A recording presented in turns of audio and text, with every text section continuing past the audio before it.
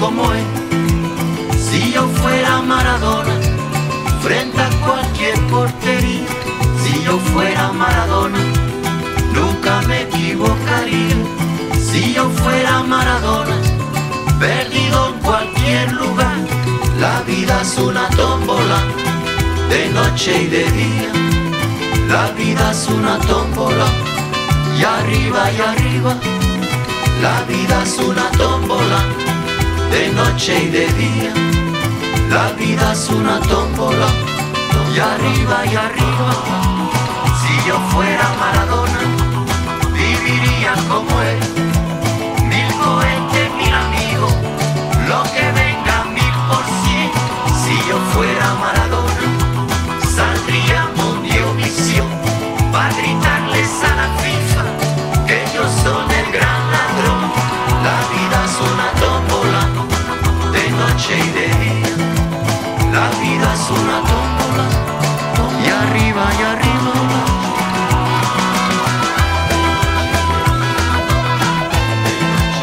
La vida es una tómbola,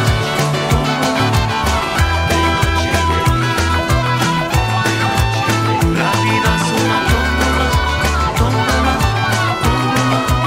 Si yo fuera Maradona, viviría como él, porque el mundo es una bola que se viva a flor de piel.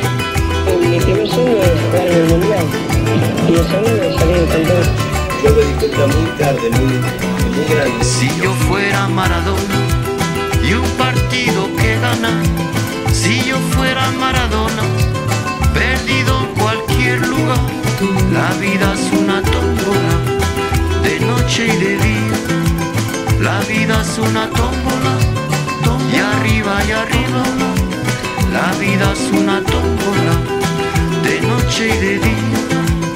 La vida es una tómbola, tómbola, tómbola, tómbola.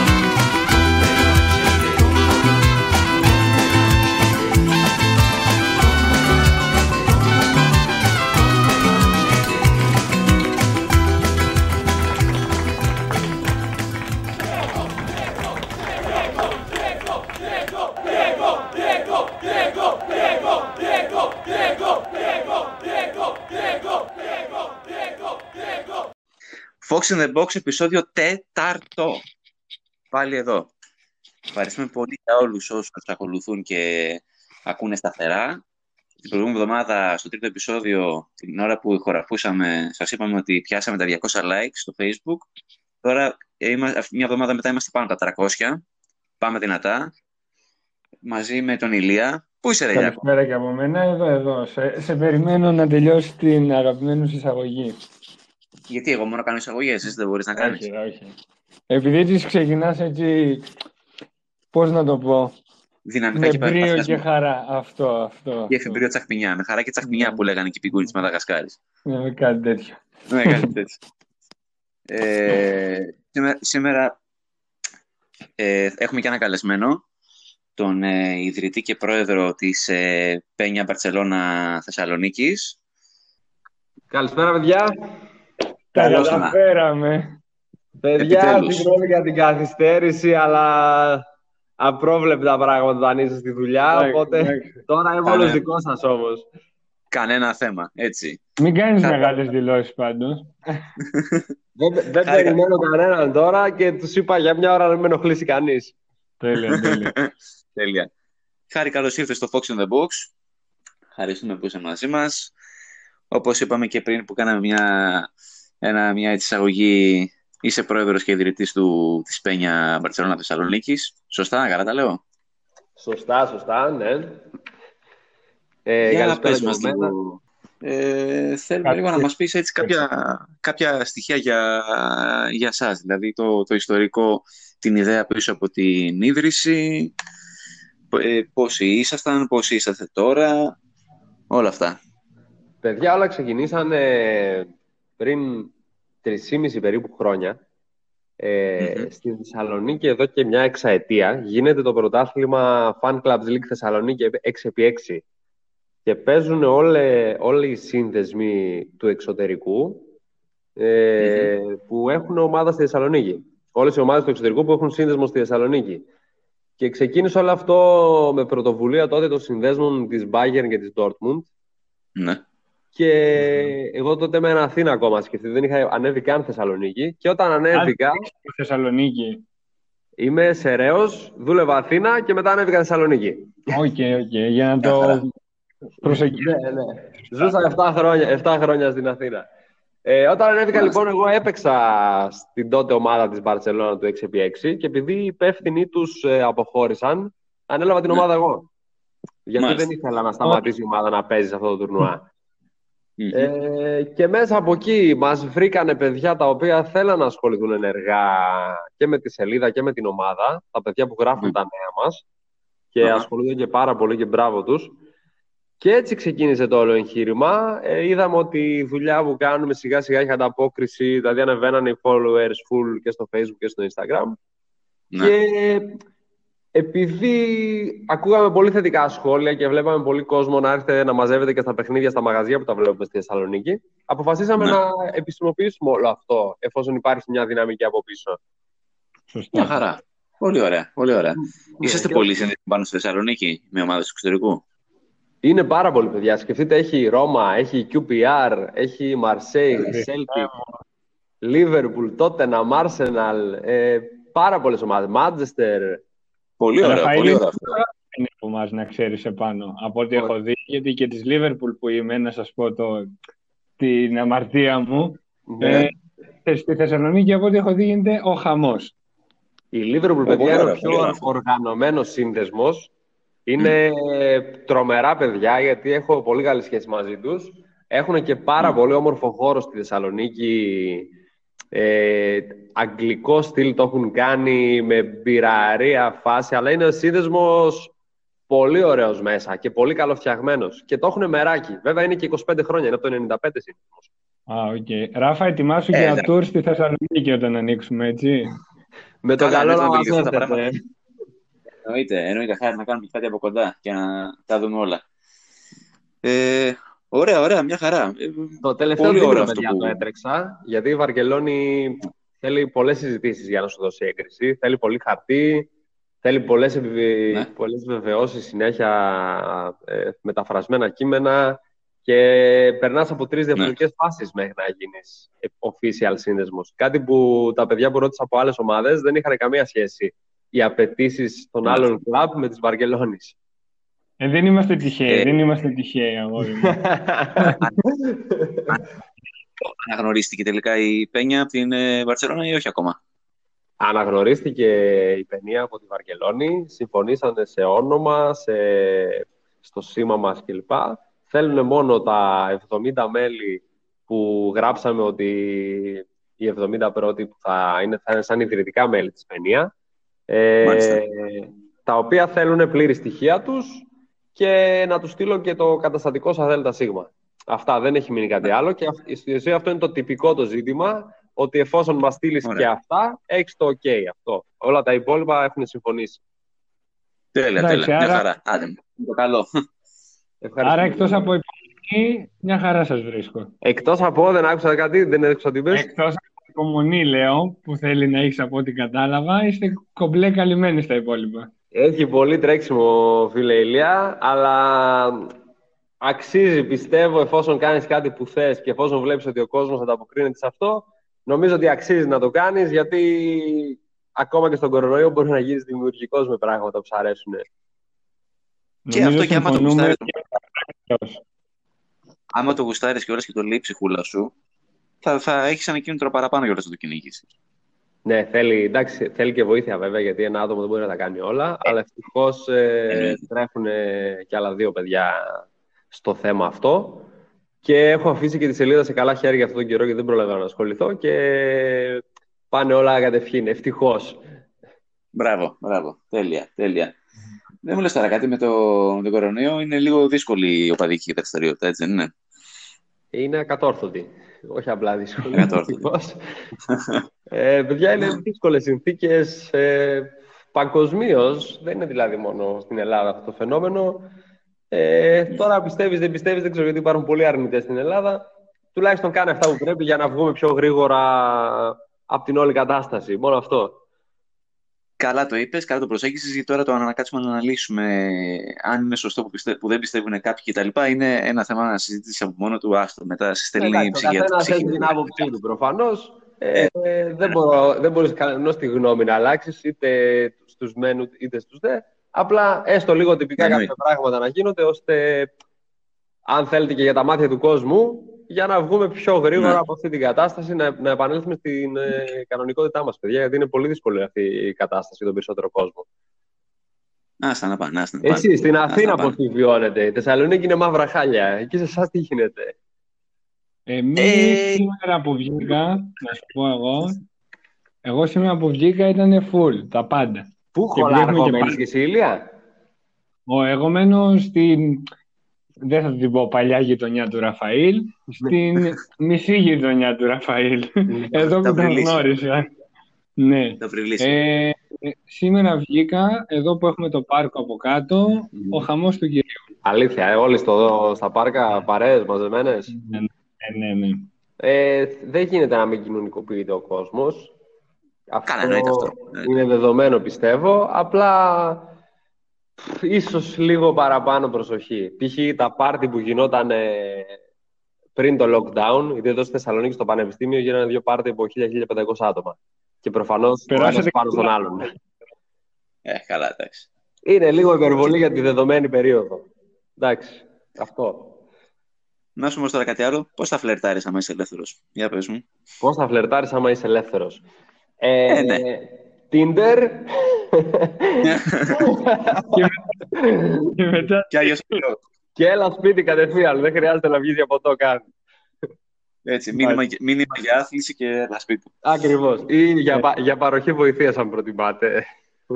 Σωστό και Σωστό. Εντάξει, η αλήθεια είναι ότι για κάποιους έχουν γίνει πιο εύκολα τα πράγματα στο θέμα φλερτ, για κάποιους που ήταν πιο ντροπαλοί και πιο αναποφάσιστοι, πιο δύσκολα. Εγώ νομίζω έτσι έχουν γίνει.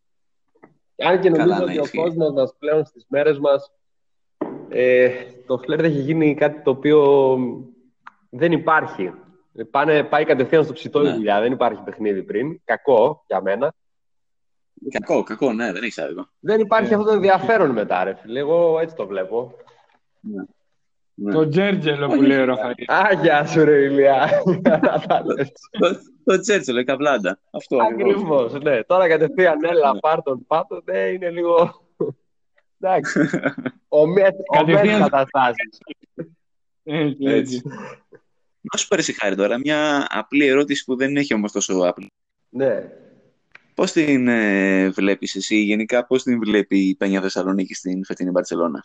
Λοιπόν, αντικειμενικά μιλώντας για φέτος, δεν θα έλεγα ότι η ομάδα αποδίδει υψηλού επίπεδου ποδόσφαιρο στα περισσότερα παιχνίδια. Βέβαια, τα τελευταία χρόνια νομίζω θα λέμε κάθε πέρσι και καλύτερα, έτσι όπως θα βλέπω τα πράγματα. Καλομάσαμε κιόλας. Ορίστε, δεν άκουσα, Ηλία, τι είπες? Καλομάσαμε κιόλας, λέω κιόλας. Ναι, όντως. Δεν ξέρω, κοντά είμαστε νομίζω ηλικιακά εμείς, γιατί τα περισσότερα παιδιά που έχουμε είναι το 98, το 99, το 2000 γεννημένα. Εγώ επειδή άρχισα να βλέπω κάπου το 98 την Μπαρτσελώνα. Εντάξει, εγώ λίγο πιο πιθανά. Του πόσο είσαι, Χάρη? Το 88 είμαι γεννημένος. Εντάξει, είμαστε λίγο μικρότεροι, το 92, εγώ το 93 ο Ηλίας. Είμαστε κοντά όμως, έχετε προλάβει και χρόνια τα οποία η Μπαρτσελώνα δεν ήταν μόδα. Πέτρινα. Ναι, εντάξει, πέτρινα. Πάλι... Κοίτα, όπως λέγαμε στα πρώτα επεισόδια του podcast, εγώ ας πούμε θυμάμαι, έβλεπα την Μπαρτσελώνα να παίζει με τον Πανιόνιο στη Νέα Σμύρνη, ας πούμε τότε, το κύπελλο UEFA. Με Ροναλντίνο και Λουίς Γκαρσία. Ναι. Ναι, εγώ επειδή θυμάμαι και αυτά τα χρόνια και πάλι γούσταρα την ομάδα, και ας μην έπαιρνε τίτλους.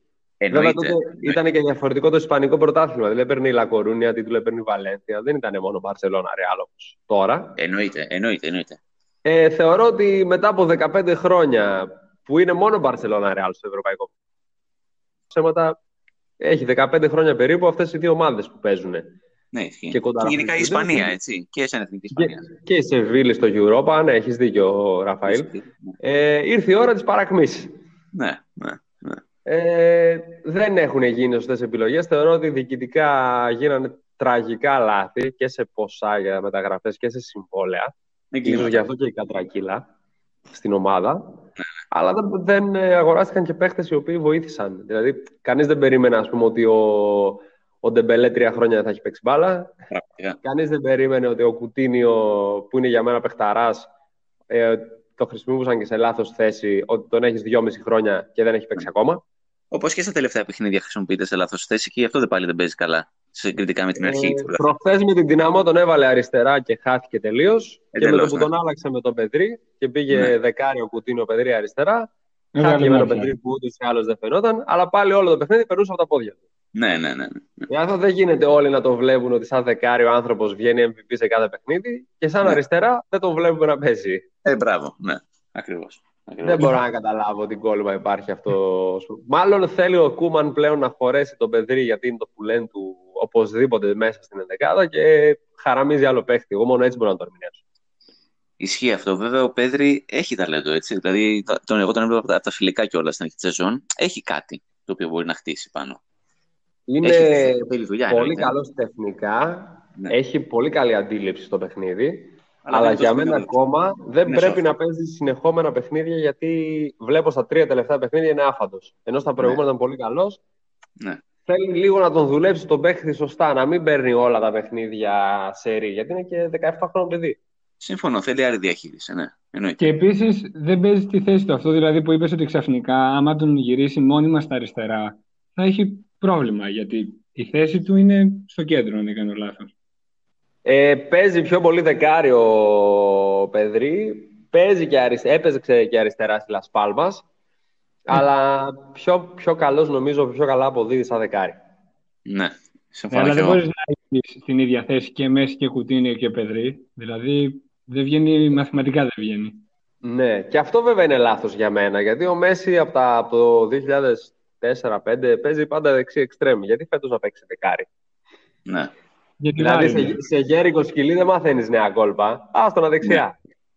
Έλατε. Θεωρώ ότι στην αρχή της χρονιάς έβαζε τον Γκριεζμάν δεξιά γιατί βοηθάει περισσότερο αμυντικά.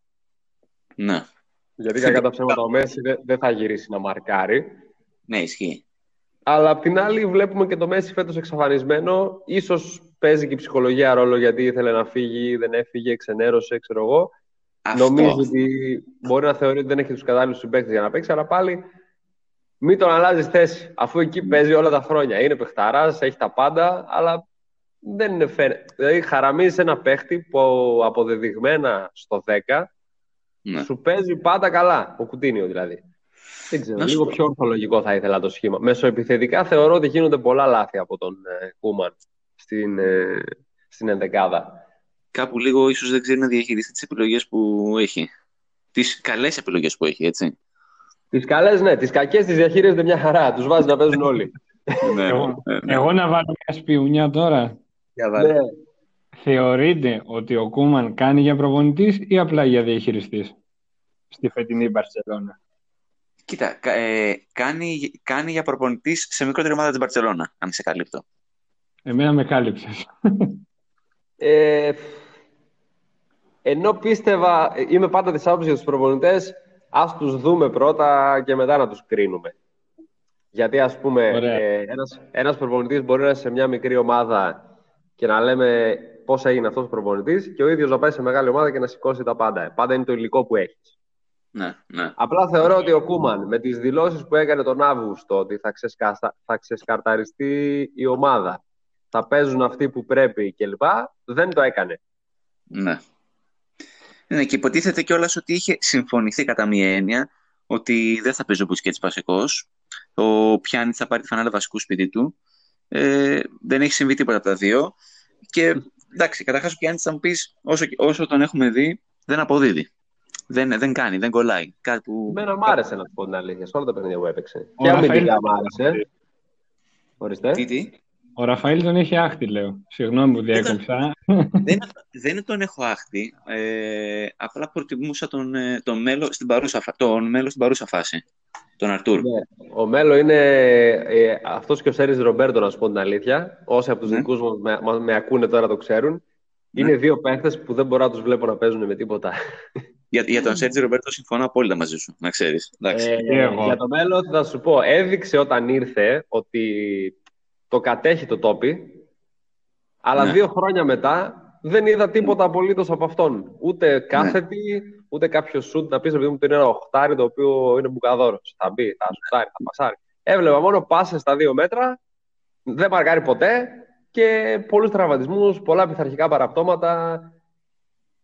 Και Το δέχομαι.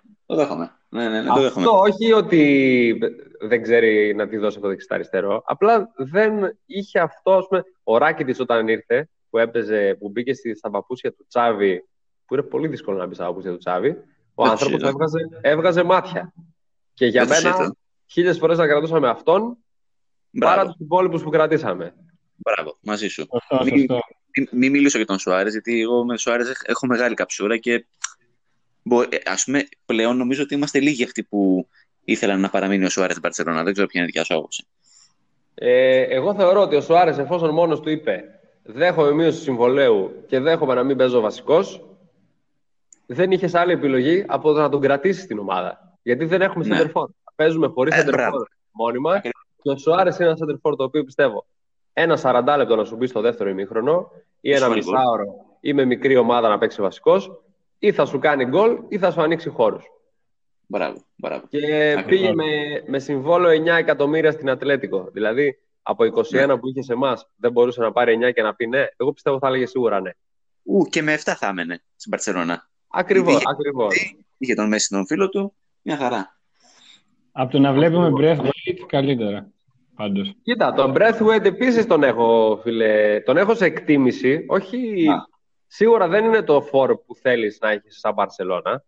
Αλλά δες τον ότι τον γκράζουν όλοι, χωρίς να τον έχουν δει να παίζει. Γιατί το να παίζεις 10 λεπτά στο τέλος κάθε παιχνιδιού δεν θεωρώ ότι μπορείς να αποδώσεις. Λένε όλοι δεν κάνει για Μπαρσελόνα πώς ήρθε στην Μπαρσελόνα και έπαιξε προχθές βασικός, βάζει 2 γκολ, έχει assist και είναι παντού μέσα. Εντάξει, συμφωνώ. Με την δυναμό. Αλλά δείχνει το παιδί ότι θέλει να παίξει σε αυτή την ομάδα. Ναι, δεν απογοητεύεται. Κοίταξε, όντως είναι τίμιος και όντως θα κυνηγήσει τις παλιές, θα προσπαθήσει, θα δώσει ό,τι μπορεί. Αλλά για το επίπεδο της Μπαρσελόνα το ταβάνι του είναι το 7 στα 10. Δεν είναι για παραπάνω. Μέχρι εκεί. Ναι, προτιμάς όμως να βλέπεις τον Griezmann βασικό ή τον Breathwaite. Κοίταξε, προτιμώ να δω τον Griezmann και αν ο Griezmann μείνει στο 4 της απόδοσης, μετά βάλε Breathwaite να ανέβουμε στο 7 τουλάχιστον. Εντάξει. Ισχύει αυτό. Δεν έχει κολλήσει ο Griezmann. Αυτό είναι το πρόβλημα. Θεωρώ ότι είναι πολύ καλός παίκτης. Δεν έχει κολλήσει με την ομάδα καθόλου όμως. Δεν έχει κολλήσει, δεν έχει κολλήσει, όντως. Όπως πολύ επιθετική στο παρελθόν. Ναι, γιατί θέλεις παίκτη να σου στηρίξει ουσιαστικά όλη την επίθεση μπροστά από το Μέση. Δηλαδή από το επόμενο level που θα κάνει ο Μέση. Δεν ξέρω αν καταλαβαίνετε τι λέω. Ότι θα κάνει ο Μέση αυτά και μόλις κάνει ο Μέση αυτά θα πρέπει να κάνει τα υπόλοιπα. Κάπως έτσι. Δεν έχει ψυχολογία ο Griezmann πλέον. Δηλαδή κάποια πράγματα, κάποια τέτα-τέτ, κάποια σουτ που χάνει ή κάποια κοντρόλ που δεν κάνει. Είναι γελία για ποδοσφαιριστή που παίζει στην Μπαρσελόνα και με τόσα λεφτά. Γεγονός. Βασικά αυτό που λέμε γιατί. Αυτό ακριβώς πήγα να σου πω και εγώ. Ότι το βασικό πρόβλημα της ομάδας φέτος είναι η ψυχολογία. Σε κάθε επίπεδο. Είτε λόγω Μέση, είτε ας πούμε ο Griezmann, είτε ας πούμε ο Πικέ που έχει και τις κόντρες με τις διοικήσεις και τα σχετικά, είτε τώρα με τις μειώσεις που από ό,τι φαίνεται συμφώνησαν από ό,τι διάβαζα. Αν δεν συμφωνούσαν θα το θεωρούσα τραγικό. Δηλαδή να παίρνεις τόσα εκατομμύρια και να μην συμφωνείς, ενώ για να συντηρηθείς εσύ και ο μισθός σου θα απολυθεί κόσμος ο οποίος δουλεύει με 1.000 ευρώ το μήνα. Ναι. Το θεωρώ τραγικό να μην συμφωνούσαν όταν παίρνουν όλοι υπέρογκα ποσά για τις μέρες μας. Ναι. Εννοείται. Εγώ τώρα θέλω να κάνω ερώτηση σε εσάς, μια και είστε και οι δύο φαν της ομάδας μας και ασχολείστε και αρκετά γενικότερα με το ποδόσφαιρο από ό,τι καταλαβαίνω από τη σελίδα σας. Ναι. Πώς θα σας φαινότανε, επειδή πολλοί έχουν κολλήσει στις αρχές του Κρόιφ και της Μασία και όλα τα συναφή, η Μπαρσελόνα να άλλαζε στυλ στο επιθετικό τρίτο του γηπέδου. Δηλαδή να είχε μπροστά ένα φορ τύπου Χάλαντ, τύπου Ιμπραήμοβιτς όταν ήταν μικρός προφανώς, σε δυνατό φορ, ψηλό, να πιάνει χώρο στην περιοχή, να βγαίνει και καμιά σέντρα. Εμένα δεν με πείραζε. Εφόσον θα γινόταν για το καλό της ομάδας, δεν με πείραζε. Σίγουρα ήταν πολύ ελκυστική περίοδος τότε που μάθαμε την μπάλα με τον Γκουαρδιόλα και τα σχετικά. Που ήταν σαφώς επηρεασμένος από τον Κρόιφ. Δεν έχω πρόβλημα, γιατί να σου πω κιόλας κάτι. Οι εποχές αλλάζουν και πρέπει να προσαρμόζεσαι και στις αλλαγές. Δηλαδή, δεν γίνεται να μένεις προσκολλημένος σε κάποιες παλιές αρχές. Δηλαδή, πρέπει και εσύ να εξελίσσεσαι, να βρίσκεις εναλλακτικές, γιατί είχες εισάγει μια νέα φιλοσοφία στο ποδόσφαιρο. Πλέον, πολλοί προσπάθησαν να σε αντιγράψουν και κάποιοι ίσως και να σε ξεπέρασαν ή να έμαθαν να σε αντιμετωπίζουν. Η Bayern, να πούμε τώρα, να σου πω την αλήθεια, θεωρώ ότι αυτό το πράγμα το χτίσε λίγο εκεί ο Γκουαρδιόλα, το πέρασε και τώρα το αποδίδει πολύ καλύτερα. Το γρήγορο ποδόσφαιρο μπροστά με τις πάσεις και τα τελειώματα. Εγώ δεν έχω κανένα πρόβλημα με αυτό που λες. Θα συμφωνήσω εννοείται με τον Ραφαήλ, γιατί εννοείται ο αθλητισμός εξελίσσεται, αυτό που είπε ο Ραφαήλ δηλαδή, εξελίσσεται και εφόσον είναι να δούμε αποτελέσματα, γιατί αυτό έβλεπα στα τελευταία παιχνίδια, ότι η ομάδα έχει μείνει εντός και εκτός εισαγωγικών στάσιμη, γιατί βλέπω έναν Άλμπα να βγάζει σέντρες, το Μέση να προσπαθεί μόνος του μεταξύ κέντρου και επίθεσης, κάτι να κάνουν τα κεντρικά half, μέχρι εκεί, δηλαδή ότι βλέπουμε όλα αυτά τα χρόνια. Εγώ θέλω οπωσδήποτε να δω την ομάδα να αλλάζει στυλ ποδοσφαίρου. Θες. Δεν θέλω να βλέπω αυτή την ξεφτύλα με την Bayern που δεν έπιασε ποτέ να αλλάζουμε πάσες στα center back για να κλέβει ο επιθετικός στην μπάλα και να επιμένουμε να το κάνουμε άλλες 5 φορές και να τρώμε τα 4 από αυτό το γκολ, έτσι. Ναι. Δεν θέλω να βλέπω τόσες πολλές πάσες ανούσιες. Ο Ρομπέρτο στον Πικέ, ο Πικέ στο Λεγκλέ, ο Λεγκλέ στον Άλμπα, ο Άλμπα ξανά στο Λεγκλέ. Δεν έχει νόημα για μένα όλο αυτό. Το ότι θα έχει την κατοχή στο τέλος του παιχνιδιού δεν σε κάνει νικητή και έχει αποδειχθεί πολλές φορές φέτος. Ξέχασε και την πάσα στο Ter Stegen. Ναι, και η πάσα στο Ter Stegen που γράφουμε και στατιστικά καμιά φορά. Ο Ter Stegen έκανε 96% επιτυχημένες πάσες. Προφανώς αυτό να τη δώσει στον Πικέ και στο Λεγκλέ. Δεν θα κάνει κλώμα ποτέ. Επιτυχημένη θα είναι. Απλά για την Bayern που ανέφερες, η Bayern πέρα από το γρήγορο ποδόσφαιρο που παίζει, είναι όλοι οι παίχτες της ταχυδύναμη. Ναι. Όλοι έχουν βάλει μυϊκό όγκο, γιατί πλέον το ποδόσφαιρο, καλός ή κακός, δεν είναι το ποδόσφαιρο που βλέπαμε πριν μια δεκαετία, που ήταν όλοι πιο πολυτεχνίτες. Ναι, τώρα δεν βλέπω τεχνίτες ποδοσφαιριστές. Πριν μια δεκαετία μπορούσα να σου πω πάνω από 20 ποδοσφαιριστές που θεωρώ εκείνη την περίοδο αγαπημένους μου, και τώρα πάνω από 5 δεν μπορώ να σκεφτώ. Ναι. Και δεν τους θεωρώ και τόσο υψηλά, με τόσο υψηλό ποδοσφαιρικό IQ όπως οι παλιότεροι. Νομίζω ότι πλέον το σύστημα έχει επηρεάσει πολύ το ποδόσφαιρο καθεαυτό, ότι πρέπει να υπηρετήσει το σύστημα, ότι πρέπει να παίξεις έτσι, όταν πάρεις την μπάλα να τη δώσεις εκεί. Δεν βλέπεις τόσο ατομική ενέργεια, δεν βλέπεις τόσο κούρσα, δεν βλέπεις τόσο φαντεζή ενέργειες γενικά. Νομίζω. Σίγουρα, βλέπεις πιο πολύ τακτική. Ναι, και δεν μπορώ να πω ότι με ενθουσιάζει όπως αυτό που βλέπω σαν προϊόν. Όχι από την Μπαρτσελόνα, γενικότερα στο ευρωπαϊκό ποδόσφαιρο. Ναι, όχι, ναι, είναι γεγονός αυτό. Ποιον ξεχωρίζει δηλαδή τώρα εσύ από παίχτες, έτσι που λες τώρα το πολύ 5? Εμένα μου αρέσουν παίχτες οι οποίοι τη χαϊδεύουν την μπάλα. Μου αρέσει πάρα πολύ ο De Bruyne σαν παίχτης. Ναι. Γιατί έχει μείνει λίγο στο προηγούμενο στυλ ποδοσφαίρου κάποιες ενέργειές του. Λες, τον βλέπεις και λες ξέρει μπάλα. Μου αρέσει πολύ ο Μανέ. Ναι. Μ' αρέσει ο De Jong που έχει η Μπαρσελόνα. Πολύ καλός και έχει περιθώρια βελτίωσης. Τον θεωρώ ότι άμα αυτό το παίχτη τον πλαισιώσουν με ανάλογα εργαλεία, ότι μπορεί να γίνει και ο ηγέτης της μεσαίας γραμμής. Θα μπορούσε υπό άλλες συνθήκες, νομίζω, να βγάλει και να το πω έτσι, box to box. Θα μπορούσε με παίχτες γύρω του, αυτό που λέτε. Ναι, να μην παίζει 6, λες, να παίζει λίγο σαν εσωτερικός μέσος όπως πέρσι. Ναι.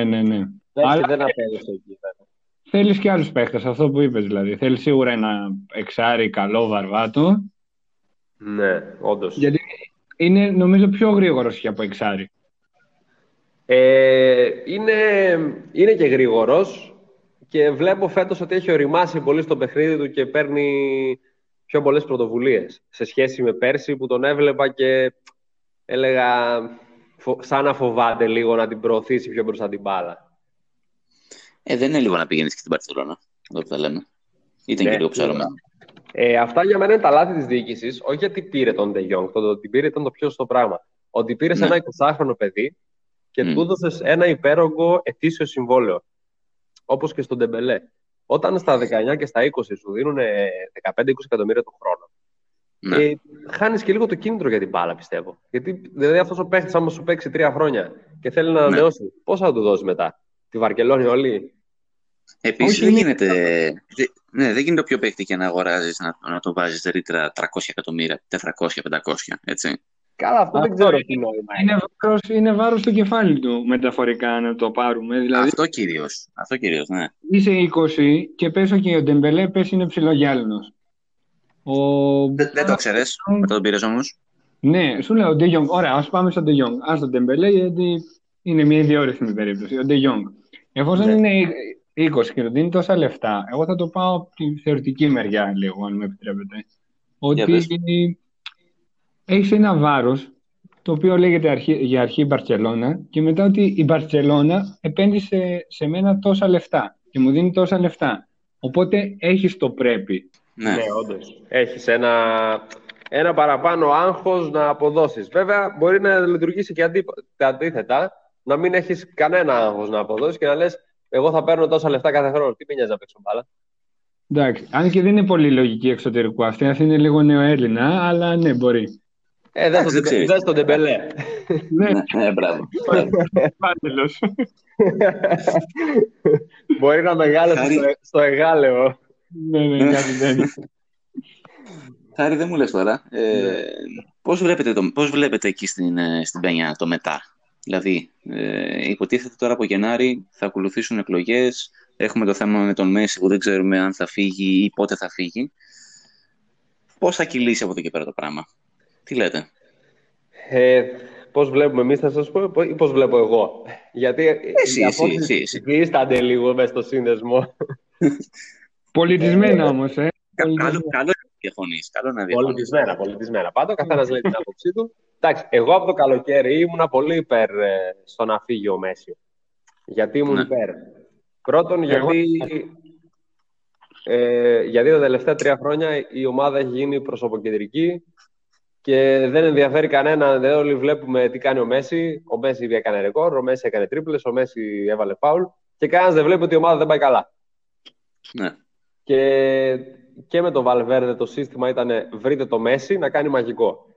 Δεν είναι ποδόσφαιρο. Να μας ξελασπώσει. Ναι, είναι superstar, έχει τα πάντα, ο πιο πλήρης παίχτης που ίσως έχουμε δει να αγωνίζεται με τόση μεγάλη διάρκεια στο ποδόσφαιρο, αλλά δεν είναι αυτή η ουσία, δηλαδή να πάρει ο Μέση την μπάλα και να κάνει κάτι ο Μέση. Και αυτό κάλυπτε λίγο τις αδυναμίες μας στην Ισπανία, εξού και τα 2 πρωταθλήματα, αλλά φαινόταν η γύμνια μας στην Ευρώπη, που είναι πιο σοβαρά τα πράγματα. Εννοείται. Εγώ νομίζω ότι αυτό το γεγονός τον ξενέρωνε κιόλας ακόμα περισσότερο, γιατί λέει ότι, εγώ έτσι το βλέπω τουλάχιστον, ότι αφού περνάνε όλα από μένα, εντάξει, θα το ξελασπώσω 1, 2, 3, οι άλλοι τι κάνουν? Αυτό και τώρα και με την Ευρώπη που λέει ο Χάρης και τα λοιπά, αυτή η εικόνα ξεκίνησε αφού είχαν αρχίσει να φεύγουν Τσάβη και Ινιέστα, έτσι. Ο Τσάβη όταν έφυγε πήραμε το Champions League. Βασικά δεν είχε φύγει, απλά έπαιζε πάγκο εκείνη τη χρονιά με τον Ράκιτιτς. Δεν ήταν βασικός. Ο Ινιέστα τα επόμενα χρόνια που έμεινε δεν πήραμε ευρωπαϊκό τίτλο. Είχαμε τον αποκλεισμό από τη Juventus, μετά από τη Ρώμα. Βέβαια και ο Ινιέστα ο ίδιος είπε, ρε παιδί μου, ότι δεν μπορώ να παίζω όλα τα παιχνίδια γιατί το σώμα μου καταπονείται. Και γι' αυτό και έφυγε παρότι του προτείναν ανανέωση τότε. Ναι. Γιατί κατάλαβε ο άνθρωπος ότι. Και πολύ καλά έκανε κιόλας, και ο Τσάβη το ίδιο, ότι δεν είμαι για να παίζω πλέον σε αυτό το επίπεδο. Οπότε, επειδή θέλω να παίζω ποδόσφαιρο, θα αναζητήσω κάτι άλλο, τα τελευταία ένσημα και δεν θα κάνω και κακό στην ομάδα. Γιατί καλός ή κακός, τώρα ας πούμε ο Πικέ. Ναι. Μετά από ένα σημείο, κάνει κακό στην ομάδα το να παίζει. Τον ευχαριστούμε για όλα όσα έχει προσφέρει, γιατί ήταν βράχος για πολλά χρόνια. Αλλά όταν κάνει πλέον παιδικά λάθη, σου στοιχίζουνε. Ναι. Θεωρείς το ίδιο και για τον Μπουσκέτς? Ορίστε. Θεωρείς το ίδιο και για τον Μπουσκέτς? Για τον Μπουσκέτς θα σου πω μια άποψη δική μου, που μπορεί πολλοί κόσμος να μην την ενστερνίζεται. Ο Μπουσκέτς ξέρει να παίζει ένα συγκεκριμένο στυλ παιχνιδιού. Έτσι μεγάλωσε, έτσι έπαιζε όλα τα χρόνια. Να παίζει μπροστά του με 2 χαφ, που ήταν ο Τσάβι με τον Ινιέστα και μετά ο Ράκιτιτς με τον Ινιέστα, οι οποίοι δεν χάνουν την μπάλα. Να παίρνει την μπάλα από την άμυνα και να τη δίνει σε αυτούς πάντα σωστά. Αυτό ήταν το στυλ παιχνίδι του Μπουσκέτς, γιατί δεν ήταν ποτέ ούτε γρήγορος. Για το ύψος του δεν παίρνει κεφαλιές στο κέντρο. Δεν είναι εξάρτητα τον Ντε Γιόνγκ που πηδάγει για την κεφαλιά. Σωστό. Αλλά μπροστά όταν την έδινε, ήξερε ότι ούτε ο Τσάβι ούτε ο Ινιέστα δεν θα χάσουν την μπάλα. Ή θα την προωθήσουν σωστά ή θα την ξαναγυρίσουν πίσω. Και ήξερε να βρίσκεται για την πάσα την πίσω πάλι σωστά να την πάρει και να την ξαναδώσει. Όταν όμως αυτό σταμάτησε και έχουμε ένα κέντρο πλέον που και χάνει την μπάλα και δεν μαρκάρει το ίδιο σωστά και γίνονται πολλά λάθη, ο Μπουσκέτς δεν μπορεί να αποδώσει σε ένα τέτοιο σύστημα, γιατί και τα χρόνια πέρασαν και δεν ήταν ποτέ ο παίχτης σωματικά για να παίξει εξάρι. Το εξάρι που λέμε που θα ρίξει και μια κλωτσιά, ρε παιδί μου. Θα τρέξει και λίγο, θα παίξει λίγο σαν σκύλος πιο δαιμονισμένα. Δεν ήταν αυτό το Μασεράνο. Το Μασεράνο τον κάναμε στόπερ κιόλας, γιατί το έφεραν έτσι οι συνθήκες και τελικά σαν στόπερ ήταν 10 φορές καλύτερος από εξάρι. Ναι. Έτσι τον βλέπω εγώ τον Μπουσκέτς. Θεωρώ ότι στο συγκεκριμένο στυλ παιχνιδιού που έπαιζε τότε η Μπαρσελόνα ήταν ιδανικός. Μετά τα τελευταία 3 χρόνια όμως σε καταστρέφει κιόλας σε πολλά παιχνίδια. Ναι. Δεν έχει κάει κιόλας λίγο, επειδή παίζει συνεχόμενα τόσα παιχνίδια όλα αυτά τα χρόνια. Ενδεχομένως, ναι. Αλλά εφόσον όμως νιώθει και αυτό, αν νιώθει και το καταλαβαίνει. Αν νιώθει. Ναι. Δεν αποδίδει πλέον το ίδιο. Δεν μπορεί, δεν κάνει. Δεν θα έπρεπε μόνος του να πει ότι παιδιά, δεν μπορώ να παίξω. Συγγνώμη για τηλέφωνο, το ακύρωσα. Δεν μπορώ να παίξω στο ίδιο ρυθμό. Θέλω να παίζω πιο λίγα λεπτά. Άσε με και έξω να παίξει κάποιος άλλος. Πρέπει, δεν είναι τον προπονητή σου. Πρέπει και λίγο να τον καθοδηγήσεις εσύ, νομίζω, σε κάποια θέματα. Εγώ να ρωτήσω κάτι. Θεωρείς ότι σε αυτό το επίπεδο υπάρχει κάποιος τόσο αλτρουιστής άνθρωπος? Αν δεν θες η στεροφημία σου να χαλάσει και να αμαυρωθεί, θα έπρεπε να είσαι. Γιατί και ο Πουγιόλ το ίδιο είχε πει τότε, ότι εγώ δεν αντέχω πλέον, γι' αυτό φεύγω. Τσάβι, Ινιέστα τα ίδια. Εγώ συμφωνώ μαζί σου. Απλώς οι περισσότεροι θεωρούν ότι όσο παίζω, τόσο θα μ' αγαπάνε και τόσο. Βλέπεις όμως ότι όσο παίζουν, τόσο τους μισούνε πλέον και ξεχνάει και ο κόσμος τι έχουν προσφέρει. Εγώ συμφωνώ μαζί σου. 100% συμφωνώ μαζί σου. Ναι, απλά πλέον ξεχνάμε και τι έχουν προσφέρει, γιατί αυτά που μας δίνουν τώρα, βασικά όχι αυτά που μας δίνουν, αυτό που μας στερούν τώρα, μας κάνουν να ξεχνάμε τι προσφέρανε αυτοί οι άνθρωποι. Ενώ άμα σταματήσεις από την ομάδα στο πικ σου, μένεις για πάντα θρύλος. Σωστό. Δεν το καταλαβαίνουν αυτό. Πόσοι δεν το καταλαβαίνουν αυτό. Εντάξει, είναι θέμα χαρακτήρα τώρα. Ο κάθε παίκτης όχι, θα το δει. Συγγνώμη, και σαν κοινό το εννοώ, ότι εμείς απ' έξω λίγοι είναι αυτοί που θα καταλάβουν όντως. Και έχω πολλά παραδείγματα. Ναι, καλά. Ναι, εννοείται αυτό. Χάρη, γενικά φέτος τη Λα Λίγκα, πώς την βλέπεις? Μ' αρέσει η Λα Λίγκα φέτος, γιατί δεν είναι μόνο 2 ομάδες. Δηλαδή, εγώ ας πούμε ήθελα πολύ τη Σεβίλη να δω πιο ψηλά, γιατί μου αρέσει πολύ το ποδόσφαιρο που παίζει. Βέβαια τελικά δεν αποδίδει σε αποτελέσματα κι αυτή. Ναι. Η Ατλέτικο φέτος είναι καλή. Είναι και αίτητη, νομίζω. Κοίτα, εμείς στην αρχή του podcast λέγαμε ότι εντάξει, την Μπαρτσελόνα θεωρώ ότι δύσκολα τη δούμε στην πρώτη τριάδα κιόλας, να σου πω την αλήθεια. Δικιά μου εκτίμηση μπορεί να είναι λίγο απεσιόδοξη, αλλά το βλέπω ρεαλιστικά. Δηλαδή δεν έχω απαιτήσεις και ούτε το λέω για να κράξω. Θεωρώ ότι είναι πολλά, κυρίως τα εξωαγωνιστικά είναι τα μεγάλα προβλήματα. Η Real... Ηρεμία εξωαγωνιστικά, sorry Ράφα. Όταν δεν είσαι ηρεμία εξωαγωνιστικά, πώς θα έχεις ηρεμία αγωνιστικά? Εννοείται. Θεωρώ ότι η Real μαύρο χάλι. Δεν μου αρέσει καθόλου η Real. Πολύ χάλια είναι, ναι, όντως. Εγώ την Ατλέτικο τη θεωρώ φαβορή και μετά πίστευα ότι θα μπορούσε κάποια άλλη ομάδα να εκμεταλλευτεί τις καταστάσεις και να κάνει την έκπληξη. Σεβίλη πρώτα από πιο μικρές που πες και εσύ, μετά ίσως και λίγο Villarreal. Αλλά Σεβίλη δυστυχώς ναι, και εγώ δεν βλέπω τόσο ψηλά όσο εκτιμούσα. Θεωρώ πρώτο λόγο για Ατλέτικο. Ναι, Μπαρσελόνα πιστεύω ή δεύτερη ή τρίτη θα τερματίσει. Θα στρώσει, μάλλον.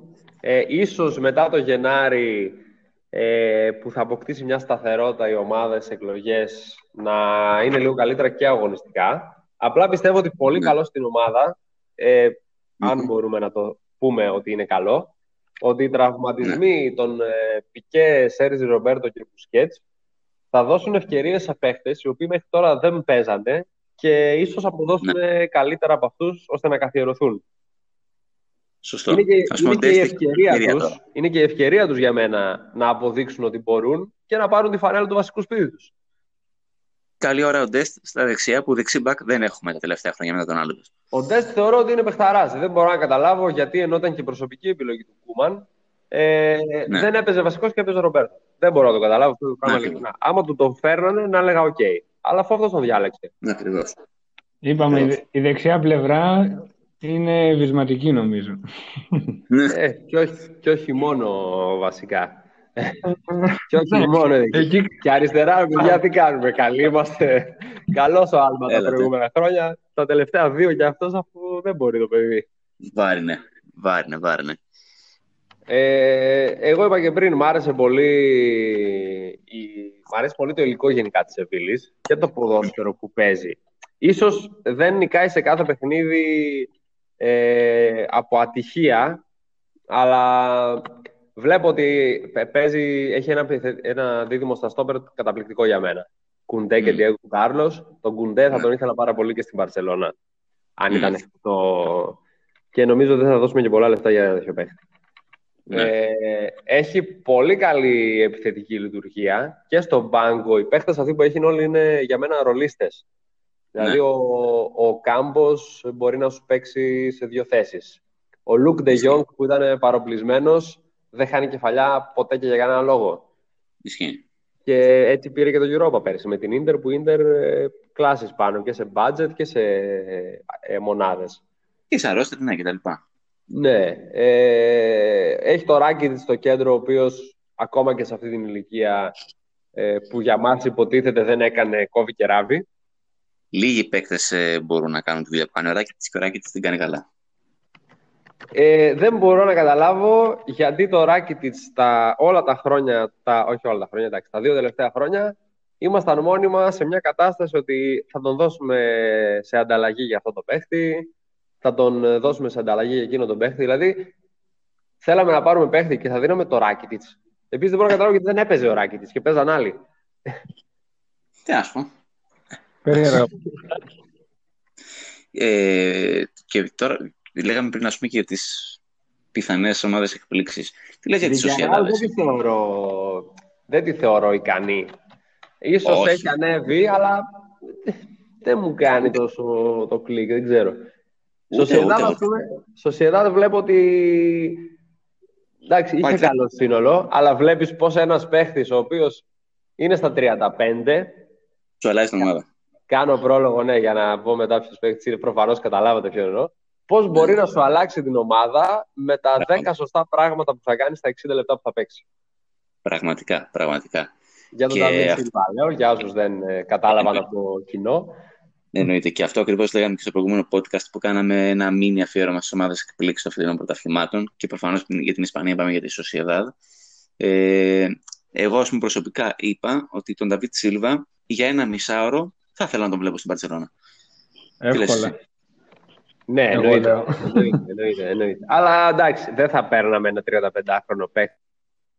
Ήταν κάποιος θρύλος της ομάδας που έφυγε και θα ερχόταν να κλείσει την καριέρα του. Αλλιώς δεν νομίζω ότι η ομάδα θα έπαιρνε ένα τέτοιο παίκτη, έστω και ελεύθερο. Σύμφωνοι και εννοείται πως συμφωνώ και εγώ με το σκεπτικό αυτό και χίλιες φορές να βλέπω και εγώ να παίζει ο Πέδρη και ο Φάτι και να χτίσει σε αυτούς τους παίκτες. Αλλά έτσι όπως είναι τα πράγματα φέτος, μια χρονιά, ένα μονετέ συμβόλαιο να μπαίνει αλλαγή στο δεύτερο ημίχρονο, νομίζω θα έκανε μια δουλίτσα καλή. Από αυτούς που έχουμε, ίσως και καλύτεροι. Ναι. Καταρχήν έχει πολύ ηρεμία στο παιχνίδι του, έτσι. Ενώ εκτός από όλα τα άλλα, λόγω της εμπειρίας, έχει τρελή ηρεμία. Μαρκάρει κιόλας, αν και 35 χρονών, έχω δει που μαρκάρει. Είναι άνθρωπος για μένα ο οποίος δεν έχει χάσει ποτέ αυτό το σπάσιμο της μέσης που είχε πάντα στην τρίπλα. Ναι. Και δεν ήταν ποτέ πολύ γρήγορος, αλλά είχε πάρα πολύ γρήγορη αντίδραση. Και βλέπω ότι με τα χρόνια δεν το έχει χάσει αυτό καθόλου. Ναι. Και έπαιζε και στη City. Έπαιζε στο αγγλικό πρωτάθλημα μέχρι τα 35 που δεν είναι δύσκολο. Και ο Γκουαρδιόλα του έλεγε μείνε κι άλλο. Ναι, ο Γκουαρδιόλα θέλει ταχυδύναμους παίχτες κλπ. Του έλεγε μείνε. Μην τους είδας. Ο Γκουαρδιόλα πιστεύεις θα γυρίσει κάποια στιγμή, τώρα που πεις γι' αυτόν? Τώρα, πάλι προσωπική εκτίμηση. Εγώ προσωπικά δεν θέλω να γυρίσει στην ομάδα. Ναι. Υπάρχει λόγος που έφυγε. Υπάρχει λόγος που η επιτυχία του τότε στην Βαρκελόνη δεν έχει επαναληφθεί σε άλλη ομάδα. Ναι. Και υπηρετούσε τότε ένα ποδόσφαιρο το οποίο σχεδόν όλοι οι παίχτες ήταν της Ακαδημίας. Σχεδόν όλοι οι παίχτες είχαν μεγαλώσει μαζί. Και δηλαδή από τα 10 σου, όταν παίζετε όλοι μαζί, σχεδόν όλοι, δεν θα αποδίδεις και στο χορτάρι μετά και όταν είστε 20 και 25. Λογικά. Ναι. Ακριβώς. Γι' αυτό και όλα οι παίχτες όπως ο Πέδρο, ο Μπόγιαν, ακόμα και ο Λεγκέρ τότε, δεν έχουν παίξει κάπου. Εντάξει, ο Πέδρο πήγε στην Chelsea μένα, αλλά δεν μπορείς να πεις ότι ήταν ο παίκτης που βλέπουμε στην Μπαρσελόνα. Ο Μπόγιαν δεν ξέρω αν παίζει ακόμα ποδόσφαιρο. Ο Λεγκέρ σίγουρα δεν πρέπει να παίζει ποδόσφαιρο. Ο Λεγκέρ όχι. Όλοι αυτοί οι παίχτες που επί Γκουαρδιόλα θα αποδίδανε δεν μπορούν να υπάρξουν. Δηλαδή σε δεύτερη θητεία του πιστεύω ότι θα απομυθοποιηθεί και αυτό στη Βαρκελόνη. Κοίτα, ο Γκουαρδιόλα θέλει budget κιόλας. Έχει φανεί. Και παρότι ας πούμε και η City έχει το budget, αυτό το Champions League θα του μείνει άχτη αν δεν το πάρει. Στη City πιστεύω ότι ξοδεύει αλόγιστα κάθε χρόνο. Τα λεφτά που έχει δώσει είναι τρελά και δεν έχουν αποδώσει κιόλας αυτά που θα περίμενε ίσως. Εννοείται. Αλλά τον θεωρώ τον Γκουαρδιόλα πλέον αιμονικό με κάποια πράγματα. Πώς ήταν ο Μουρίνιο, και άλλα ζώνα. Πώς ήταν ο Μουρίνιο, αλλά στο αμυντικό ποδόσφαιρο και special one και τέτοια. Ναι. Νομίζω ότι ο Γκουαρδιόλα έχει αναγάγει τον εαυτό του σε κάτι τέτοιο. Αλλά στο επιθετικό κομμάτι. Ναι. Ορίστε. Στο επιθετικό κομμάτι. Το έχει αναγάγει. Σε επιθετικό κομμάτι. Γιατί δεν μπορώ αλλιώς να εξηγήσω ούτε τον αποκλεισμό που είχε πέρσι από τη Λιόν. Ναι. Το οποίο στην ουσία κατέβασε την ομάδα να παίξει χωρίς αμυντικό χαφ, γιατί έτσι ήθελε. Ναι, γιατί έτσι του ήρθε εκείνη τη μέρα. Και με σύστημα το οποίο δεν είχε ξαναπαίξει ποτέ όλη τη χρονιά. Ναι. Απλά εκείνη τη μέρα είπε θα παίξω έτσι. Ναι. Αποκλείστηκε από την Tottenham, που την Tottenham θεωρώ ότι σε διαφορετικές συνθήκες με τα ίδια budget θα μπορούσε να αποκλείσει τη City. Ναι. Και τον βλέπω ότι και παίχτες για μένα οι οποίοι αξίζουν να παίζουν δεν θα παίξουν όσο τα που λένε του. Προτιμάει ας πούμε να παίζει ο Φοντέν, όχι δεν είναι κακή παίχτες αυτή, έτσι. Προτιμάει να παίζει ο Φοντέν και σε όλες τις θέσεις, τον έχει δοκιμάσει νομίζω από αριστερό μπακ μέχρι δεξί εξτρέμ. Όπως και το Φερναντίνιο. Ναι, και όχι ο Μαχρέζ που ξέρει 10 φορές περισσότερη μπάλα, απλά δεν θα κάνει αυτό που του λέει ακριβώς ο Γκουαρδιόλα. Θα αυτοσχεδιάζει και σε κάποια φάση. Θέλει τον παίχτη να είναι στρατιωτάκι. Στο τάδε λεπτό θα βρεθείς εκεί, θα δώσεις την πάσα εκεί, θα κάνεις αυτό. Ναι. Εντάξει, και νομίζω ότι το πληρώνει. Ναι, αλλά το θέμα είναι ότι και οι Άγγλοι παίχτες πρέπει να φανούν κάπως και αυτό νομίζω οι αγγλικές ομάδες το έχουν αρκετά. Ναι. Ναι, απλά και αυτός, αφού βλέπεις ότι οι Άγγλους πολύ σπάνια θα πάρει. Δηλαδή πήρε τον Κάιλ Walker, πήρε κανέναν άλλον βασικά Άγγλο, γιατί νομίζω μόνο Ισπανούς παίρνει και τέτοιους. Ναι, όχι, από Άγγλους δεν έχει. Δηλαδή και ο Φόντεν που παίζει, πάλι καλά που είναι Άγγλος, ας πούμε. Ναι, όντως. Και ο Στέρλινγκ που τον εξέλιξε για μένα το Στέρλινγκ, γιατί τον θεωρούσα μεγάλη απάτη σαν παίχτη. Τα τελευταία χρόνια ο Γκουαρδιόλα τον έχει κάνει και σκόρερ και να παίζει λίγο περισσότερο με μυαλό από ό,τι έπαιζε. Πάντως στην εθνική Αγγλία ο Στέρλινγκ δεν παίζει όπως παίζει στη City. Είναι άλλος παίκτης. Είναι άλλο σύστημα. Ναι, σωστά γι' αυτό. Οι παίκτες του Γκουαρδιόλα μπορούν να παίξουν μόνο σύστημα Γκουαρδιόλα, πιστεύω. Ναι. Και οι υπόλοιποι παίκτες αμάδης που έχει στην City, ναι. Στις εθνικές τους δεν είναι ότι πετάνε φωτιές. Ναι, εννοείται. Ο Μέση πιστεύεις αν πήγαινε City θα πιανε. Ο Μέση θεωρώ, παιδιά, και ας με πούνε κάποιοι φίλοι ιερόσυλος αυτό που θα πω, ότι στα 34 πλέον και παίζοντας σε μια ομάδα με το ίδιο σύστημα όλα τα χρόνια, πολύ δύσκολα σε αυτή την ηλικία θα μπορέσει να προσαρμοστεί σε ένα πιο δύσκολο πρωτάθλημα σε θέμα αντοχής όπως το αγγλικό και σε άλλο σύστημα. Ναι. Δεν ξέρω, εγώ αυτή την εντύπωση έχω. Όχι μόνο ο Μέση, οποιοδήποτε παίχτης και να ήταν. Γιατί το ποδόσφαιρο δεν είναι όπως στα χρόνια του Μαραντόνα που έφυγε από κοντά μας αυτές τις μέρες. Ένας παιχταράς, όπου και να πήγαινε θα ήταν παιχταράς. Ναι. Ναι. Είναι πολύ διαφορετικό. Ούτε ο Μέση έχει τα χαρακτηριστικά, τα σωματικά που ας πούμε έχει ο Ρονάλντο και ο Ιμπραήμοβιτς που μεγαλώνοντας μένουν μόνο μες στην περιοχή ώστε να μην τρέχουν. Το στυλ παιχνίδι του Μέση είναι το έξω από την περιοχή. Το να τριπλάρει, να κάνει κούρσα, να βγάλει assist, να βάλει γκολ. Και το Ρονάλντο και ο Ιμπραήμοβιτς πάντως είναι πιο αθλητές, δηλαδή έχουν μεγαλύτερα αθλητικά προσόντα. Ο Μέση είναι πιο πολύ της τεχνικής. Ακριβώς.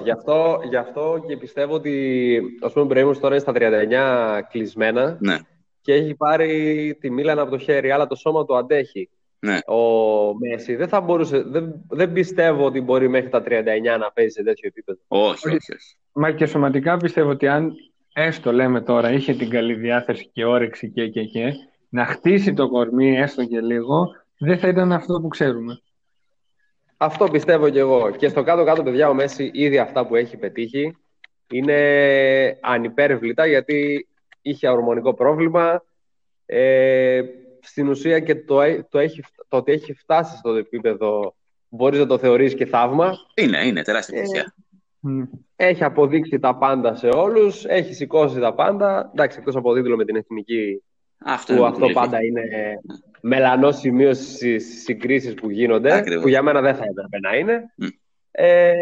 Και νομίζω ότι δεν χρειάζεται να παίζει και τόσα χρόνια. Ίσως και ο Ρονάλντο με το Μέση, η κόντρα που έχουν τα τελευταία 15 χρόνια που παίζουν και οι δύο, αυτό τους κράτησε τόσα χρόνια σε υψηλό επίπεδο και τους δύο. Ο ανταγωνισμός μεταξύ τους. Ναι, το ότι εγώ θέλω να τον περάσω, και το έχουν πει και οι ίδιοι ότι η κόντρα μεταξύ τους, δεν είχαν, πώς θα το πω σωστά, να το θέσω σωστά, όχι κόντρα ακριβώς. Ο ανταγωνισμός, ο υγιής ανταγωνισμός που είχαν μεταξύ τους, ναι, τους οδήγησε να μείνουν τόσα πολλά χρόνια σε τέτοιο υψηλό επίπεδο. Είναι γεγονός. Κορυφαίος παίκτης για σένα? Άλλη ερώτηση, Παγίδα. Όλων των εποχών εννοώ. Όλων των εποχών, να σου πω ξεχωριστά σε κάθε θέση ή να σου πω έναν? Εγώ θα σου βάλω 4 επιλογές. Και μετά πες μου εσύ κάποιο άλλο όνομα, άμα θες. Πελέ, Μαραντόνα, Μέση, Ρονάλντο. Πέμπτη επιλογή για μένα. Κρόιφ. Θεωρώ ότι είναι το ίδιο το ποδόσφαιρο, όχι, Ροναλντίνιο. Μπράβο. Εδώ είσαι δικός μου. Έτσι, τα βρήκατε καλά. Καμία διάρκεια, έτσι. 3 χρόνια έπαιξε στο ύψιστο επίπεδο, κατέκτησε τα πάντα αυτά τα 3 χρόνια. Έτσι. Και συνέχισε να κάνει μετά το χαβαλέ του. Γιατί για αυτόν το ποδόσφαιρο ήταν χόμπι. Πλάκα. Σαν σήμερα πήρε τη χρυσή μπάλα το 2005. Τρομερός. Ναι. Ένας παίκτης ο οποίος, δεν ξέρω, εγώ έγραψα ένα άρθρο για αυτόν πρόσφατα, με αφορμή τα 15 χρόνια από το Standing Ovation στον Μπερναπέου. Την περασμένη εβδομάδα, αν θέλετε να σας το στείλω να το διαβάσετε. Δεν είναι οι τίτλοι για μένα που τον κάνανε παίχτη. Ναι.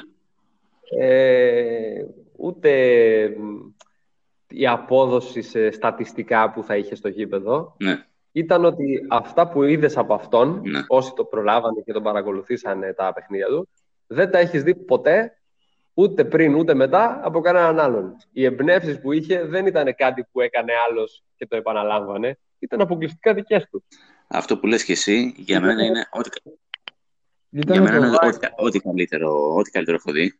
Έτσι, ο τρόπος που χειριζόταν την μπάλα, δηλαδή, ο τρόπος που θα ξέφευγε, δεν μπορούσε να το προβλέψεις. Δημιουργούσε μια νέα κίνηση, μονίμως. Και όντως δεν είχε διάρκεια για να πούμε τα στρυπά και να πούμε ότι ανήκει στους κορυφαίους, όπως λένε πολλοί. Αλλά για μένα και παικτικά, και επειδή έχει συνδεθεί με μια ηλικία πιο αγνή που ίσως και εγώ να ήθελα τον παιδικό μου ήρωα τότε κτλ. Να σου πω, ερωτεύτηκα την μπάλα μας. Κάτι ήθελε να πει και ο Ηλίας και θα συνεχίσω μετά για τον Ροναλντίνιο για να μην το διακόψουμε. Όχι, αυτό ήθελα να πω ότι όλα αυτά που έκανε ήταν και ο τρόπος. Φαινόντουσαν τόσο απλά. Σου βγάλε το vibe του ότι εγώ θα τα κάνω, πετύχουν δεν πετύχουν. Εγώ αυτό είμαι και αν σας αρέσει και αν δεν σας αρέσει. Πετύχαιναν όμως πάντα. Ναι, επειδή είχε αυτό τον αέρα, γι' αυτό. Θεωρώ ότι ο συγκεκριμένος παίχτης, επειδή ακριβώς το ποδόσφαιρο, ζούσε για το ποδόσφαιρο. Έτσι. Δηλαδή έπαιζε ποδόσφαιρο σάλας, έφτασε στο τέλος να παίζει, κατέβαινε σε τουρνουά 5x5. Ήταν η χαρά του ποδοσφαίρου, γι' αυτό και γελούσε. Δηλαδή, ό,τι και να έκανε, έχανε, κέρδιζε, γελούσε. Έτσι. Δεν έπεφτε εύκολα, έτρωγε κλωτσιά, παιδιά, τρομερή κλωτσιά σε κάθε παιχνίδι. Και δεν έπεφτε. Δηλαδή, έπεφτε, εντάξει, προφανώς άμα τον τσεγκουρώνανε θα έπεφτε. Αλλά γενικά, δεν με τράβηγμα φανέλας, δεν θα κοιτούσε να εκβιάσει φάουλ, να εκβιάσει πέναλτι. Θα πήγε να αγκαλιάσει αντίπαλο, ο οποίος έχει χάσει σε εκείνο το παιχνίδι. Ναι. Θα πρόσφερε αυτό που μπορεί πάντα. Ξέφυγε η κατάσταση μετά από ένα σημείο, αλλά ίσως ξέφυγε γιατί πλέον δεν ήθελε να αντιμετωπίζει τόσο επαγγελματικά το άθλημα όσο θα θέλανε οι προπονητές του ή οι χορηγοί του. Και αυτό, και ξέρεις κάτι, είναι ίσως και η παιδεία του, με την έννοια ότι προερχόταν από μια οικογένεια που καλώς κακώς έμεινε ορφανός ο πατέρα, ήταν από φτωχή οικογένεια στη Βραζιλία, ίσως και ξαφνικά να μην μπορούσε να διαχειριστεί την όλη κατάσταση στην οποία διαμορφώθηκε η ζωή του. Ή μπορεί και να μην ήθελε κιόλας στην τελική. Ναι, εντάξει. Ναι. Εγώ πιστεύω ότι απλά είπε θα πάω σε μικρότερες ομάδες, θα χαίρομαι το ποδόσφαιρο χωρίς να υπάρχουν υπερβολικές απαιτήσεις από μένα. Και όλα καλά. Ναι, έβαλε και τα κιλάκια του και πάλι και με κιλά, άμα θυμάστε και στη Μίλαν που είχε βάλει ήδη κιλά, τους έκανε πλάκα στην Ιταλία. Ρισκάρει και τώρα να τον βάλει σε ένα γήπεδο, χωρίς να τρέχει, δώσε την μπάλα, ξέρει εκείνος θα την κάνει. Ναι. Πολύ πιθανό. Πολύ πιθανό. Και δηλαδή, επειδή έχουμε πιο μικρά παιδιά στη σελίδα, το 98 γεννημένα, που δεν τον προλάβανε να παίζει, έχουν δει μόνο βίντεο και μου λένε ένα ζογκλέρ, ήταν τίποτα παραπάνω. Δεν ήταν ένας απλός ζογκλέρ. Δηλαδή έχει βάλει λόμπα με τον τερματοφύλακα πάνω στη γραμμή από την κλειστή εστία. Άστα, τι λες. Έχει βάλει ψαλιδάκι εκτός ισορροπίας. Να κάνει κοντρόλ στον αέρα και ψαλιδάκι με τη μία. Κοντρόλ με το στήθος ψαλιδάκι. Αυτά τα πράγματα δεν είναι ένας απλός ζογκλέρ. Ένας παιχταράς, ο οποίος το πακέτο του μπορεί να μην διήρκησε πολύ, αλλά ήταν ό,τι καλύτερο έχω δει εγώ προσωπικά. Ακριβώς, συμφωνώ απόλυτα μαζί σου. Θα βρω και εγώ ένα άρθρο να σου στείλω που είχα γράψει πριν από κάποια χρόνια.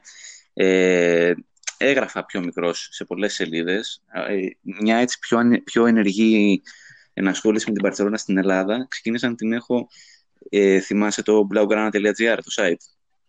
Ναι, φυσικά. Ήταν πολλά παιδιά από τη σελίδα μου συντάκτες εκεί. Έγραφα και εγώ εκεί και γενικά ήμουνα στην ας πούμε λέσχη που είχε η σελίδα. Εντάξει, στην τελική ήταν μια φούσκα, μια μούφα λίγο. Τέλος πάντων, αυτό είναι συζήτηση off the record. Τα γνωρίζω κι αυτά, ναι, δεν ήταν επίσημη ποτέ. Χαίρομαι.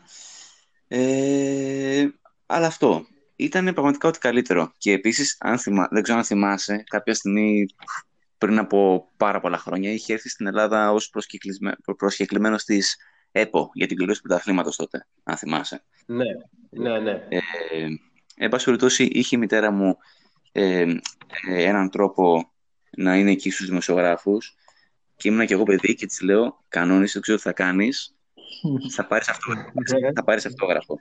Και μου έχει φέρει αυτόγραφο, Χάρη, θα σου στείλει αυτογραφία, αυτόγραφο Ροναλντίνιο αφιερωμένο σε μένα. Αυτό είναι κοινήλιο. Όντως. Ένα από τα παιδιά που έχω στη σελίδα, όταν ήταν μικρός, ήταν ο πατέρας του με στα δρόμενα του ποδοσφαίρου και είναι ούτε 10 χρονών, παίζει να είναι πιο μικρός, αγκαλιά με τον Ροναλντίνιο πάνω στα πόδια του Ροναλντίνιο και στην επόμενη φωτογραφία πάνω στα πόδια του Κρόιφ. Τι λες, ρε. Ένα μικρό παιδάκι είναι τότε που δεν καταλάβαινε ούτε τι είναι Ροναλντίνιο ούτε τι είναι Κρόιφ. Ναι, εντάξει. Σε κάποιο παιχνίδι, νομίζω στο ΆΚΑ όταν έπαιζε Παναθηναϊκός Μπαρσελόνα. Νομίζω τότε ήτανε, μπορεί και λίγο πιο παλιά, δεν θυμάμαι ακριβώς. Ναι. Τότε που ο Βίντρα έζησε τον Ροναλντίνιο στο 0-0. Καλά, βέβαια υπάρχει βέβαια προϊστορία από πίσω. Αλλά εντάξει. Δηλαδή, Εγώ ξέρω και με έναν κοινό μας γνωστό που σου είχα πει στο Facebook, ας μην πούμε ακόμα ονόματα, μου είχε επιβεβαιώσει ένα story ότι την προηγούμενη βραδιά ο Ροναλντίνιο είχε γίνει ηλιόμα, πίτα. Αντώνης Ρέμος. Ναι, είχε γίνει ηλιόμα πίτα, είχε γυρίσει ξημερώματα, κοιμόταν μέχρι λίγη ώρα πριν το παιχνίδι και τον ξύπνησαν να έρθει να παίξει. Και μετά έμεινε η ιστορία ότι ο Πίτερ έσβησε τον Ροναλντίνιο. Ναι. Ροναλντίνιο είσαι, τέτοια έκανε. Ρέμο και Βέρτι τους είχε κολλητούς. Ουισκάρες, ποτάρες. Ναι. Εντάξει, να σας πω όμως κάτι, παιδιά, που για να κλείσουμε για το θέμα Ροναλντίνιο και να συζητήσουμε κάτι άλλο, αν θέλετε. Να πάρεις standing ovation μέσα στον Μπερναμπέου μετά από 22 χρόνια που είχε προηγηθεί του Μαραντόνα, γιατί είναι το 83 με τον Μαραντόνα και το 2005 με τον Ροναλντίνιο και μετά με Ινιέστα. Είναι σπουδαιότερος τίτλος από οτιδήποτε άλλο σηκώσει, είτε από Champions League είτε από οτιδήποτε άλλο. Είναι. Να σε αποδεχτούν οι οπαδοί της μισητής αντιπάλου και να σε χειροκροτάει όλο το γήπεδο που τους ξεφτύλισες, ναι. Είναι κάτι πολύ σπουδαίο για μένα. Εννοείται. Και νομίζω μετά από τον Ροναλντίνιο, τελευταία φορά νομίζω είχε χειροκροτηθεί ο Ινιέστα στο Μπερναμπέου. Ο Ινιέστα, ναι. Αύριο τι λες να κάνουμε, θα κερδίσουμε τον Σασούνα? Πώς θα βλέπεις το πράγμα? Θα κερδίσουμε, εύκολα ή δύσκολα πιστεύω θα κερδίσουμε. Κάπως κάτι θα γίνει. Θεωρώ ότι η ομάδα, εντάξει, πέρα από το ότι θέλει υπομονή, ότι σιγά σιγά θα κάνει κάτι καλύτερο. Θα στρώσει λίγο. Ναι. Αν όχι να αποδίδει τρελό ποδόσφαιρο, έστω να παίρνει τα αποτελέσματα. Και θα στρώσει ίσως επειδή ακριβώς έχουμε και τις απουσίες που λέγαμε πριν. Ότι κάποια παιδιά έχουν μεγαλύτερη όρεξη από τους τραυματίες να παίξουν και να πάρουν την ευκαιρία. Έτσι πιστεύω κι εγώ, Ραφαήλ. Συμφωνώ απόλυτα μαζί σου. Ότι ίσως κάποια πράγματα γίνονται για καλό. Και στο παρελθόν, δηλαδή, πολλοί παίχτες ξεπετάχτηκαν αποκλειστικά και μόνο επειδή τραυματίστηκαν οι βασικοί. Και γίνανε μετά οι ίδιοι βασικοί. Ναι. Θα δούμε. Πολλά γίνονται. Θα δείξει. Ναι. Δεν μου λες τώρα, Χάρη, όταν με το καλό φτιάξουν τα πράγματα, θα οργανώσετε κανένα ταξίδι η Βαρκελόνη? Είναι στα σχέδιά μας. Θέλαμε βασικά φέτος τον Οκτώβρη να πάμε. Ναι. Επειδή και πέρσι τον Οκτώβρη είχα πάει, ήμουν μέσα στο παιχνίδι με τη Βαγιαδολίδη, το 5-1.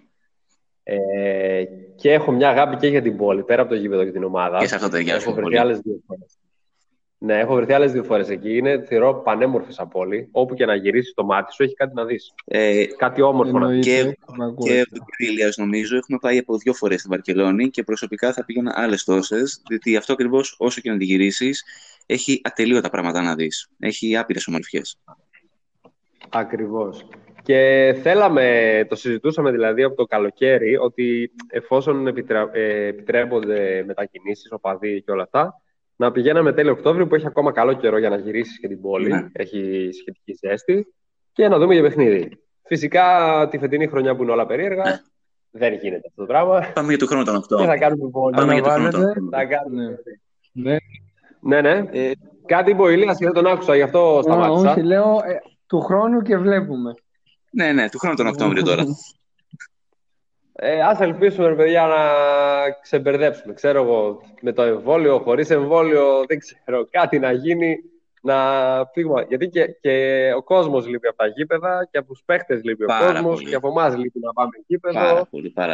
Πάρα πολύ, εννοείται. Να το σύντομα. Χαρήκαμε πάρα πολύ που είχαμε μαζί μας. Είχαμε ωραία κουβέντα και πραγματικά μην χαθούμε τώρα που σε βρήκαμε. Παιδιά, ευχαριστώ πάρα πολύ για την πρόσκληση. Μπορούμε να τα πούμε οποιαδήποτε στιγμή θέλετε. Μπορούμε να κάνουμε και ένα πολύ ενδιαφέρον live. Ναι. Απλά εκεί θα χρειαστεί βιντεοκλήση. Κανένα θέμα. Με τη σελίδα μας, γιατί κάνουμε συχνά πυκνά live. Και για συζητήσεις για τα παιχνίδια και για όλα. Όποτε θέλεις, Χάρη, είμαστε μέσα. Το γουστάρουμε κιόλας. Ωραία. Θα βγούμε να το κανονίσουμε, να τα πούμε όπως πρέπει όλα. Και εκεί. Και κανένα μπασκετικό, κανονίστε. Μπασκετικό τώρα τελευταία έχουμε ένα παιδί στη σελίδα και ντάει. Τέλεια. Να σου πω, ο Ηλίας μαζί με ένα άλλο παιδί τρέχουν μια καινούργια σελίδα του μπάσκετ. Είναι πιο πολύ μπασκετικός. Live and Play Basketball λέγεται. Μιλήστε μεταξύ σας. Ναι, θα μου στείλει ο Ράφα το προφίλ σου να σε κάνω. Χαρή. Ωραία, ωραία. Τέλεια. Λοιπόν, χάρηκαμε πολύ, Χάρη. Οπότε, Να είσαι καλά. Καλό βράδυ, καλό βράδυ. παιδιά. Υπομονή και θα τα ξαναπούμε. Έτσι. Να είσαι καλά. Να είσαι Γεια. καλά. Γεια, καλό βράδυ.